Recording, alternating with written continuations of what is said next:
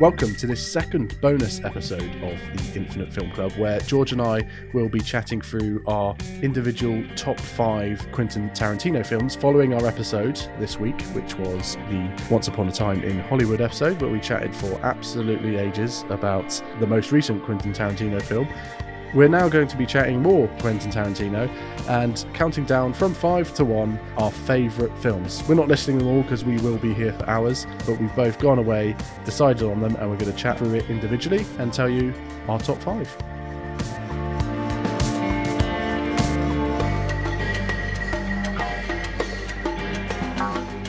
How's it going, George? I'm good, mate. I'm good. How you doing, Dan? You good, mate? Very well, thanks, mate. Excellent. We're here for our bonus episode. Yeah, exciting stuff. Our bonus episode last time went quite well, so I thought let's do it again. And it was a lot of fun. You suggested doing a top 5 Quentin Tarantino films, so here we are. What I like about this is I just think it's so interesting to hear your opinion, what you would say is his best, but then also it's interesting just to talk with your mates or talk to people outside, saying what's your favourite, what's your worst, what do you like? Oh, you'd put that at number 3. How could you know what I mean? I love that chat. So yeah, I like doing these. They're good.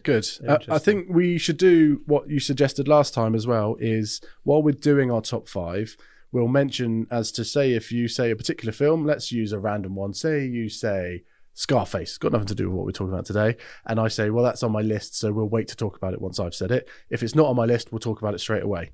Because there's more than 5 Quentin Tarantino films, we're just going to have to be open as to whether it's going to be in our top 5. Yeah. If it's not, we'll talk about it straight away. If it is, we'll wait until the other person mentions it. Yeah, I think that's a good way of doing it, and it means we can get round to all of them and a good discussion on each one. If that doesn't make sense to you at home, shut up about it. It'll make sense. Just listen. Yeah. All right? And then even if you don't understand anything, we'll just recap really quickly at the end, our top 5. Just quit whining. Will you? Complain about it in a 5-star review or something. That's it. About it. Yeah, 5's the worst. Yeah. So, do you want to kick us off, Dan? What would your number 5 Quentin Tarantino movie be? What would you put at number 5? Now, I bet this would be hard because it means this is the one that got in, and another sort of 4 movies had to miss out. So we mentioned in our episode that I had 3 films that were fighting for number 5 spot in this, and I kept changing my mind. But it surprises me quite a bit to say that my number 5 is Once Upon a Time in Hollywood.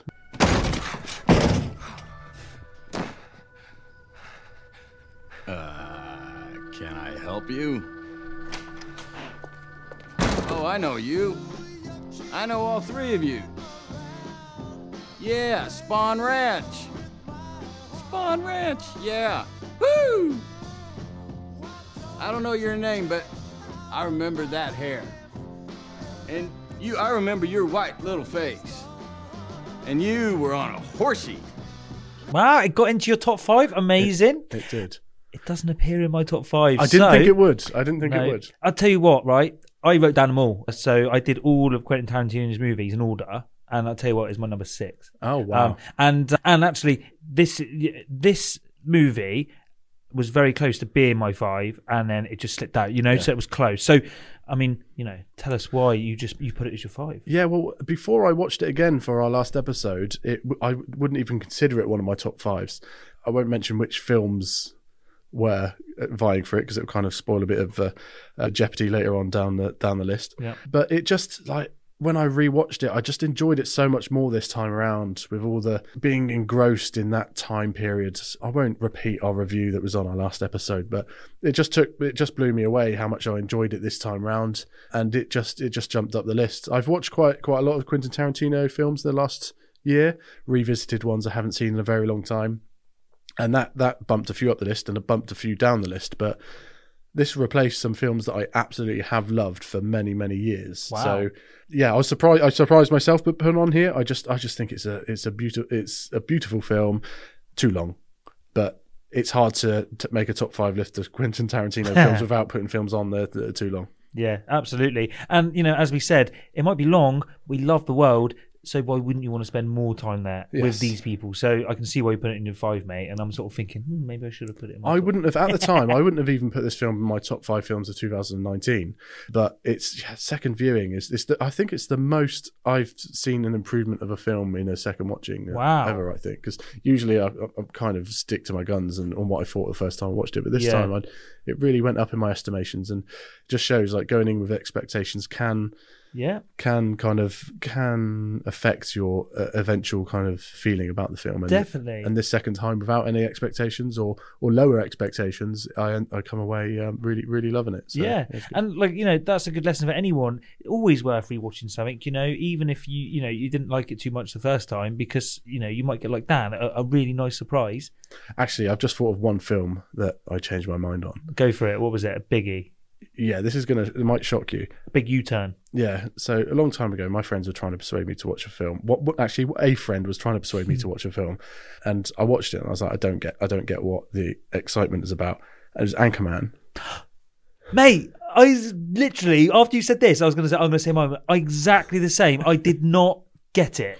And then, like afterwards, mentioned a couple of quotes. Yeah, that was quite funny, that bit. And then watched it again and again and again and again. And it's just one of those where once you get because it's so random, I think I was trying to fit it in a box. Yeah. We're not straying off course here already. I was trying to fit it into a box of, you know, a narrative, and it didn't fit into it. So I was like, well, that's just so weird. It feels like someone's just put their thoughts down. But just, again, it's one of those that just jump into it and enjoy it. And now it's one of my favourite comedies of all time. Mate, I had exactly the same experience with that. And yeah, I just said to someone before, oh, I don't like Anchorman. What? You don't like Anchorman? And like loads of people were saying this to me, you know, and I thought I have to give it another go if that many people were saying it. It was only a week that I thought it was rubbish, and I watched it again. Right. For me, it's quite a while. Really? I mean, I watched it, and then sort of 6 months later, maybe a year, I was saying, oh, nah, it's not for me really. But, you know, again, I eventually, caved to pressure, and I'm glad I did. One that sticks out for me, big U-turn, is I didn't like The Departed the first time I saw it. Oh, wow, really? And I've seen it since, and I think it's such a good film. Yeah. And I think what it is, because it's a reasonably complicated movie, you have to understand the first half an hour or it won't work. Yeah. And I think what happened is I'd sort of just, you know, breezed over the first half an hour, tried to watch it, wasn't really getting it. And, you know, it's a shame because what a film that is. Yeah, so amazing. So what's your top 5, mate? My number 5 then, so it snuck in then, it's Kill Bill Volume 2. You and I have unfinished business. Baby, you ain't kidding.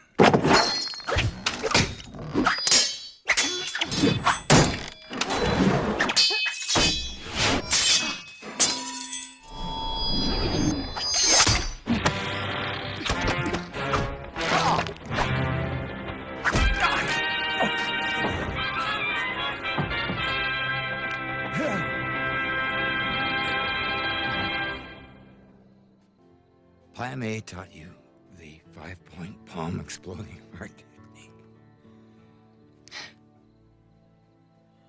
Of course he did. That is not on my list. Oh, it's not on your list. No. So Kill Bill Volume 2 is a movie I really, really like. It's a second part to, you know, the bride's journey for revenge. Basically, it's just got some amazing like scenes and some great set pieces and things. Ones that stick out in my head really well is the scene when she's buried in a box and the only thing she can move really is her fist, and she can move it about a centimetre, and she's got to punch through the wooden box to break out and get through the soil. And the sense of claustrophobia in that scene is just, it gets my heart racing. I think, oh my God, like it is quite scary, you know. Also, there's a great like sword fight in a caravan, and she basically cuts a woman's eye out and stamps on it, and it squelches, you know. And I love the Uma Thurman character, the bride. I think she's awesome. And basically, you know, this is the conclusion of her sort of getting revenge. Another thing that really stands out in this movie is it's such a interesting way for the main baddie to, spoiler alert, you know, to die. At the end, she does kill Bill, and she kills him with it's not really a spoiler. It's the title of the film, mate. That's good. You're right. If anyone was like kicking off about that'd be so funny. Come out of the cinema going, I can't believe they ruined it for me.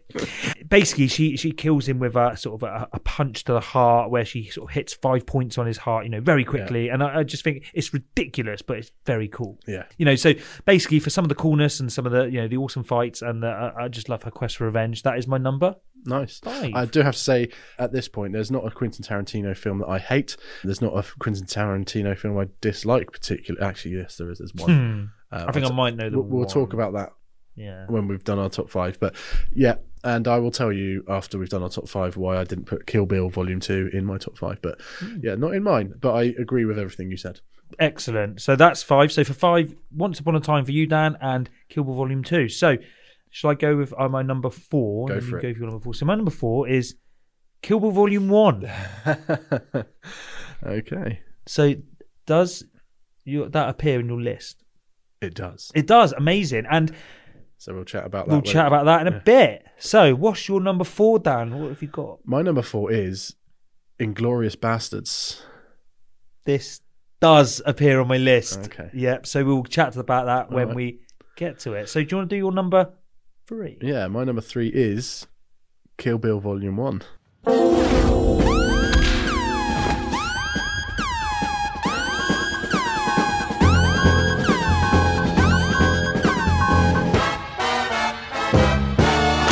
Amazing. So good time to talk about it. Yeah. What a fucking amazing film that is. So good. Yeah, it is amazing. It's a period of my life where I needed some more Tarantino. I was so excited for this film. It was unbelievable. And when hearing that it was coming in 2 volumes, this is going to be an epic. He's doing a martial arts film. Uma Thurman's fucking kick ass in it, ignoring the foot porn and the paralysis and all that lot. The soundtrack I just had blaring all the time. It was so good. I was in sixth form at the time, and it's so influential for me. And I haven't seen it in quite a long time, actually. It's one of the ones I haven't seen recently. So I'd like to go back in it. But the fight scenes are just visceral and over the top and heightened, and it's just great. It's really good. And what's cool, it's cool to see a woman like just kick ass. Do you know what I mean? And she's not just fighting other women, she's fighting like men as well. In fact, she's fighting about 500 men in that last scene. You know, it's so cool. Also, the main adversary in the first film is a woman as well, Lucy Liu. So that's cool to see them sort of get it on. And that whole bit where she goes to Japan and she takes on, firstly, that girl with the schoolgirl outfit with the swinging, I don't know, it's called a mace, or I don't know what it's called. Basically a mace. Spiky ball thing. That is one of the best fight scenes I think like you'll ever see. Do you know what I mean? The way that chain is flipping around the shot and it's smashing through wood and it's like, you know what I mean? It's just so in your face. It's just, and like that, you know, harking back to Bruce Lee, that yellow like jumpsuit, and it's just fucking cool as hell. And yeah, I'm glad that's in the top 5. That's such a I good would movie. say The Bride is arguably the most iconic Tarantino character. Yeah, she's definitely out there. I mean, that look of her just in that jumpsuit. Just amazing. And well structured. And I will say now, the reason part 2 or volume 2 isn't in my top 5 is I do think Kill Bill Volume 1 is superior, and I found volume 2 a slight disappointment. I did like it, but it was a slight disappointment. It's not as good. I agree. It's It not just, as good. do you know what I mean? And one thing that is interesting is that he actually stitched these 2 films together before. Well, he obviously it sort of should be one movie, shouldn't it? Really? Do you know what I mean? Like, you know, obviously it's split. He has actually put them together before. He's changed a couple of scenes to make it fit better as one movie, and he played it at the Cannes Film Festival. Apparently, everyone was loving it, saying it's so good, and it was going to come out on DVD or Blu-ray, whatever. And it never has, and it hasn't so far. And I would love to watch that back to back in one big old sit-in, because I think as a one movie, there needs to be a release the Snyder Cut type campaign for release the Kill Bill 1 volume cut. Definitely, that would be so cool. You know, that'd be awesome. Also, one other little thing I love about Kill Bill Volume 1 is those small like anime scenes where there's just some really cool action. There's a bit where, you know, the girl's hiding under the bed, or and the samurai sword goes flying through the man on the bed and the blood comes out. It's just really cool. Yeah. Amazing film, mate. Yeah, incredible. Absolutely love it. So that is your number 3. Okay, so What my is your number number 3 is Inglourious Bastards. Hey. Yeah. If a rat were to walk in here right now as I'm talking, would you greet it with a source of your delicious milk? Probably not. I didn't think so. You don't like them. You don't really know why you don't like them. All you know is you find them repulsive. Consequently, a German soldier conducts a search of a house suspected of hiding Jews. Where does the hawk look? He looks in the barn, he looks in the attic, he looks in the cellar, he looks everywhere he would hide. But there's so many places it would never occur to a hawk to hide. However, the reason the Führers brought me off my Alps in Austria and placed me in French cow country today is because it does occur to me. Because I'm aware what tremendous feats human beings are capable of once they abandon dignity. This is just such a cracking film. So, like Once Upon a Time in Hollywood, Tarantino does the change in history, revisionist history. Yeah. And it's just so amazing. Like, I love the way Hitler dies in this movie, in a cinema, full of Nazis. Christopher Waltz in this film, and he like absolutely steals the show. But the other person acting in this film I fucking love is the blonde French girl. Her name, I forget her name. I don't know what else this girl was in, but she's awesome in it. The one who sets fire to the cinema. She's so good in this film, and the whole film, she's harboring that resentment that this Christopher Waltz and his Nazis killed her family, and she's just looking for revenge. Oh, I just love this movie. You're right though. Christopher Waltz steals the show. He's so good. But I also like those Fassbender moments in the basement bar. That is so good. Speaking German, just a slight mistake. Yeah, and there's a way you say free in German with your hands, with your fingers, isn't there? You use certain, I don't know. Oh, it's so good. Really well written. It's a complete wish fulfillment about Nazi killing and Joubert. And you got Brad Pitt being like unbelievably funny in this film, haven't you? Do you know what I mean? He's that like pumped up army captain, isn't he? I think this is the start of me absolutely loving Brad Pitt. I love some of his 90s films, Seven and Fight Club and all that, really good. But I started to see Brad Pitt being a bit knowing and showing proper chops, and this is one of them. Not quite as like precious, and more like he was willing to sort of like go with it, and it's better for it. Yeah, really good. I think Tarantino gets the best out of Brad Pitt, which is why I think Cliff in Once Upon a Time in Hollywood is one of my favourite characters. Yeah, absolutely. And really cool scene I love in Inglourious Bastards is the scene at the very start where Christopher Waltz goes to that milk farmer's house, and they're hiding under the floorboards, and I mean, it's 15 minutes long, but it's just like so tense. Really, really tense. That's the scene I think of, that and the bar scene, just two really tense moments, just dragged out, but just really, really, really good. Yeah, love it. Yeah, well, I'm glad that's in your top 5, mate. I want to go and watch it now. Literally, mate, talking about it, I'm like, I could just smash that tonight, Me too, yeah. if I didn't have work. So, shall I do my number 2 then? Go for it. So, we're getting into the big territory now, top 2. So, my number 2 is Pulp Fiction. Can I just say, my number 2 and 1, as interchangeable as my 5, 6, and 7.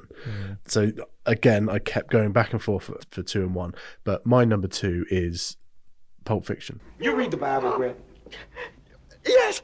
Well, there's this passage I got memorized. Sort of fits this occasion. Ezekiel 25:17. The path of the righteous man is beset on all sides by the iniquities of the selfish and the tyranny of evil men. Blessed is he who in the name of charity and goodwill shepherds the weak through the valley of darkness, for he is truly his brother's keeper and the finder of lost children. And I will strike down upon thee with great vengeance and furious anger those who attempt to poison and destroy my brothers. And you will know my name is the Lord when I lay my vengeance upon thee.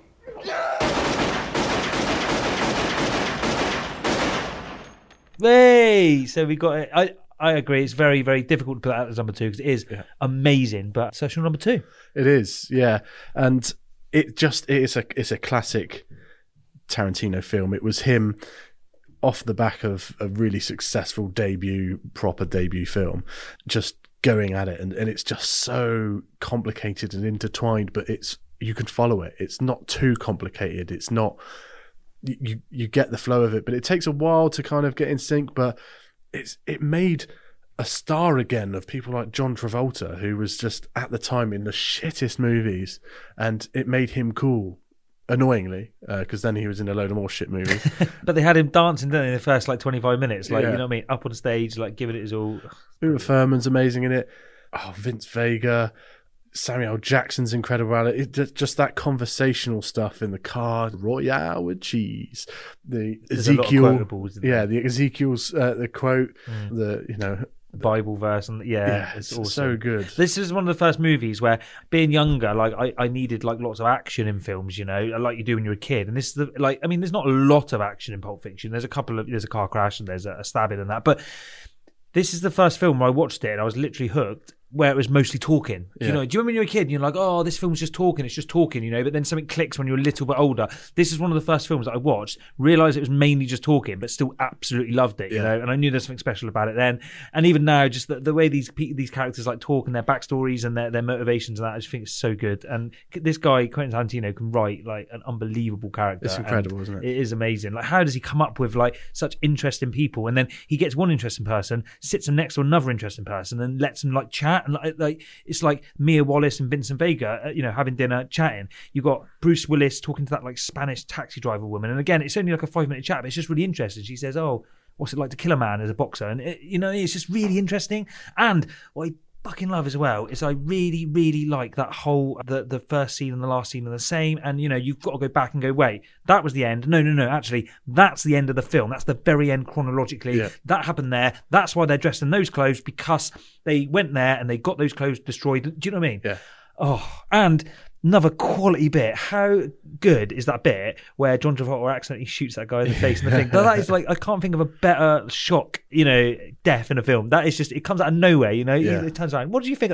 Oh my God. Like, Also, the bit where the kind of it's graphic, but the kind of the rape scene in the basement of that mate. that store, and Bruce Willis is walking out, leaving him there, and then he thinks, "Do you know what? I can't let Yeah. my worst enemy die like that," and goes down, and that whole thing is amazing. the way he's picking the weapon. That is so cool. Yeah, really good, and yeah, it's great. And I mentioned to you last week after our episode that this was originally part of the same story of both True Romance and Natural Born Killers. Yeah, this is interesting. This is good. They were all wrapped up under the same kind of story and script that was just this massive beast that ended up being split into 3 different films that Tarantino kind of had his hand in and took Pulp Fiction and ran with it. There's a bit of contention as to who wrote certain scenes of Pulp Fiction because they're originally in the treatments for True Romance and Natural Born Killers, but if you think of all them as part of a piece, and there's character crossovers that were originally the same characters from True Romance, and actually Natural Born Killers was a film within True Romance that the main character of True Romance, Christian Slater, was writing.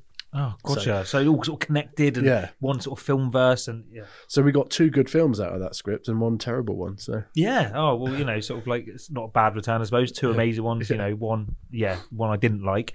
But yeah, what a film. It is amazing. And it definitely could have been my number 1. So we come to number 1 time. what is your number 1? So my number 1, my favourite Quentin Tarantino film is Reservoir Dogs. Oh, really? Okay. Didn't make my top 5. It didn't make your top 5? It did. It's number 1. Oh, happy days. I got you back. You did that to me last time. That was the Partridge Family's Doesn't Somebody Want to Be Wanted, followed by Edison Lighthouse's Love Grows Where My Rosemary Goes, as K. Billy's super sounds of the 70s weekend just keeps on trucking.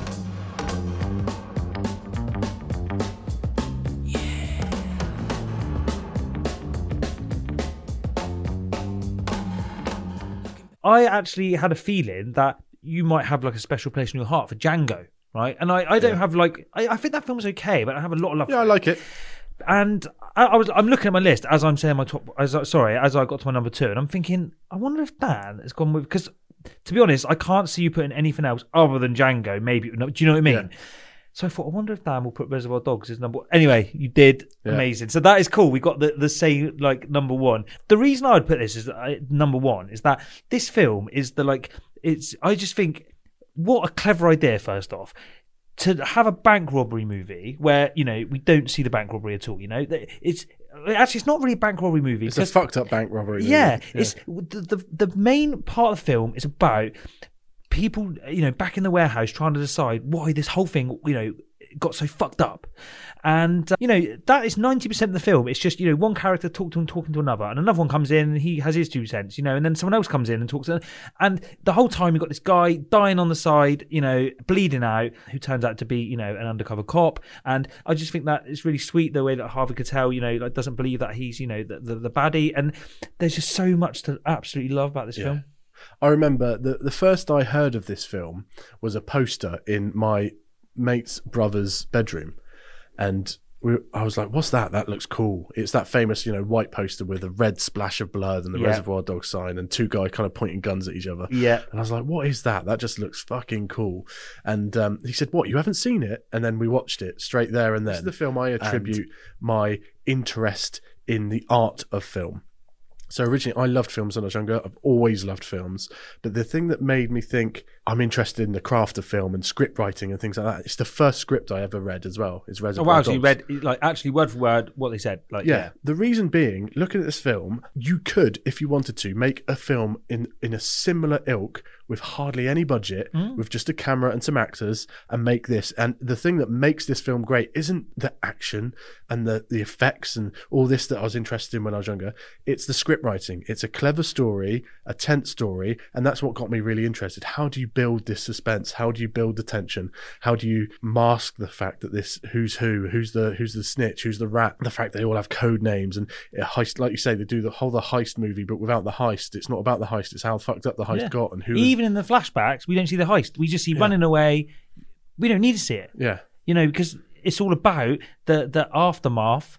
And like you said, the script is amazing. You've got also some amazing actors, like proper on point, playing these characters, and they all play a real like defined character, don't they? Like Michael Madison, Mr. Blonde, he's like the nutter, and like he just comes in sucking on like a McDonald's like drink. Yeah. Do you know what I mean? He's scary, isn't he? Yeah, He's scary. They say like, why did you kill everyone? He's like, I told them not to press the alarms. They did. He's casual and that. And then you got Mr. Pink, who's the like wiry, like spindly thief guy. Who he's just crazy, stupid semi. And then Harvey Keitel, like just Tim calm Roth. and cool. Yeah, the list goes on. And it just seeing them all get it on, sort of accusing each other and twisting and turning in a warehouse in really cool suits is just like, it's great. It's so good. It's great. I love that film and so much. that whole diner scene at the start where they're chatting about amazing. Yeah, just chatting shit. Doesn't tip. That's what just got me. It was like this chat has nothing to do with the plot. Why am I listening to this? Yeah. And then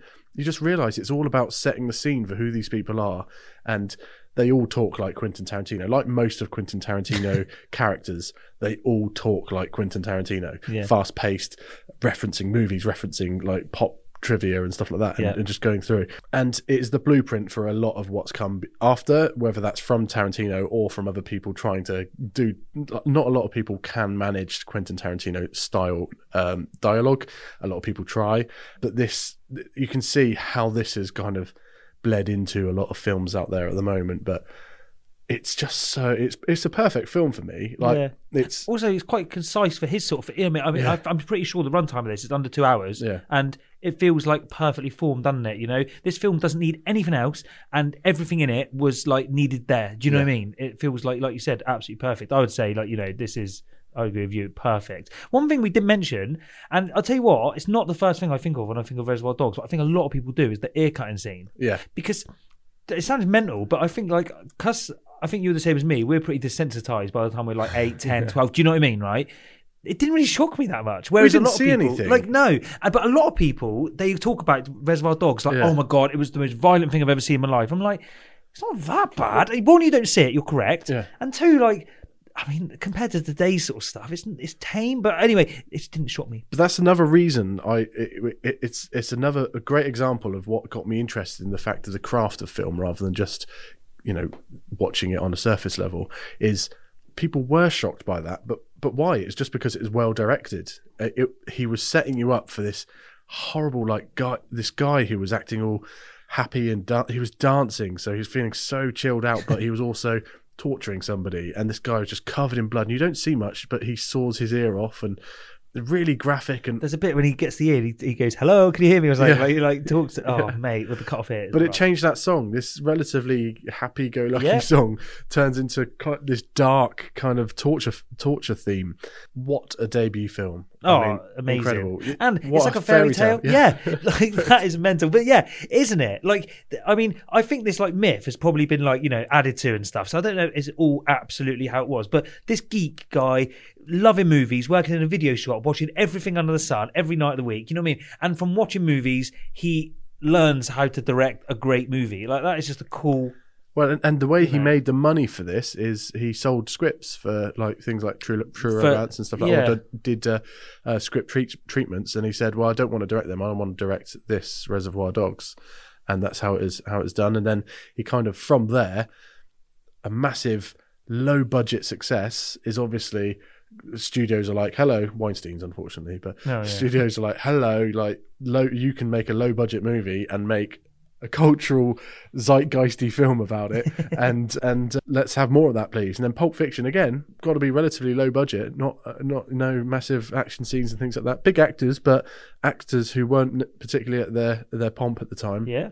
And then he just, from there, just keeps going and keeps knocking out the park. And what I will mention is, before we wrap up, is I didn't manage to get some films that I do actually have a really big soft spot for. For years, Jackie Brown was one of my favourite Tarantino films. Yeah. So I watched this recently, and that's because I watched it probably 10 years ago, and I didn't really like it. Yeah. So I thought, I'll give it another go. I still didn't like it. No, did you not? It doesn't work for me. I don't know. I just really didn't like it. No. It's one of the least Tarantino films, I think. I know it's based on a book, so he didn't write it, so that's odd for him, I really like her. I really like... She's awesome. De Niro's characters in it. De Niro's really cool in it. But yeah, I really liked that world. So that nearly snuck in. Yeah, nearly snuck in. But over the years, I've kind of... refound the love, because for a while Reservoir Dogs and Pulp Fiction were easy films to say, they're my favourite films type thing, and everyone was saying it, and I always thought, why don't people love Jackie Brown? I love Jackie Brown. But looking at them side by side, it's obvious Reservoir Dogs and Pulp Fiction are great. Yeah. I can't wait to see what he does next. Oh yeah, absolutely. it could be anything. I mean, there's been talk of Star Trek, there's been talk of James Bond, there's I don't know. I do hope it's a complete departure from everything, because I sort of like the idea that he's going through genres and, flipping them on their head, and he's doing a cracking job. I hope he does Cliff Booth the movie. Mate, that would be awesome. That would be really, really cool. Next. Yeah. But I mean, I'm sure whatever it is, mate, we'll be buzzed to see it. We'll watch it. And hopefully he has as much freedom as he has in all his other movies, because, on the whole, this guy hits a nail on the head every time. Agree. Well, good chat, mate. Really enjoyed that. Good. And everyone at home, tell us why we're wrong about anything. Tell us where you think we were right. Yeah. What are your top fives? Send them over. How do they do that, George? Yeah, easy peasy. All you got to do is email infinitefilmclub@gmail.com. So email us, like I say, whatever thoughts you have. And like I say, if you've enjoyed this podcast, actually, even if you haven't, just give it a 5-star rating, click subscribe, leave a review, like all these little things, like, go into making this reach maybe more people and stuff. And that's all we want to do. So yeah, if you liked it, let us know. Good stuff. All right, mate. Well, we'll do these more in the future. Enjoy them, mate. They're good. Once we come across reasons to do a bonus episode, we'll do so semi-regularly. The Star Wars one, I'm looking forward to that one. Yeah, exactly. Yeah. If you haven't already, go back and listen to our back catalogue and go listen to the Once Upon a Time in Hollywood episode that we released this week. Yeah. Next episode is going to be a Halloween spooktacular. Oh, I'm already scared. Yeah. What are we watching, George? We're watching Death Note, which is on Netflix. Great stuff. So we're going to watch that and tell you what we think. You do so ahead of us and kind of get ready to kind of discuss it with us at the time. So you'll be seeing that next week. Otherwise, all that's to say is thank you, mate. Been great discussing this with you. Excellent. Enjoyed it, Dan. Thanks, mate. And I'm looking forward to doing our top 5 shit films or something, or whatever we do next. Yeah, looking forward to it, mate. Whatever it is, I'm sure we'll be banging. Nice, mate. Cool. Cheers, See you later, mate. Bye.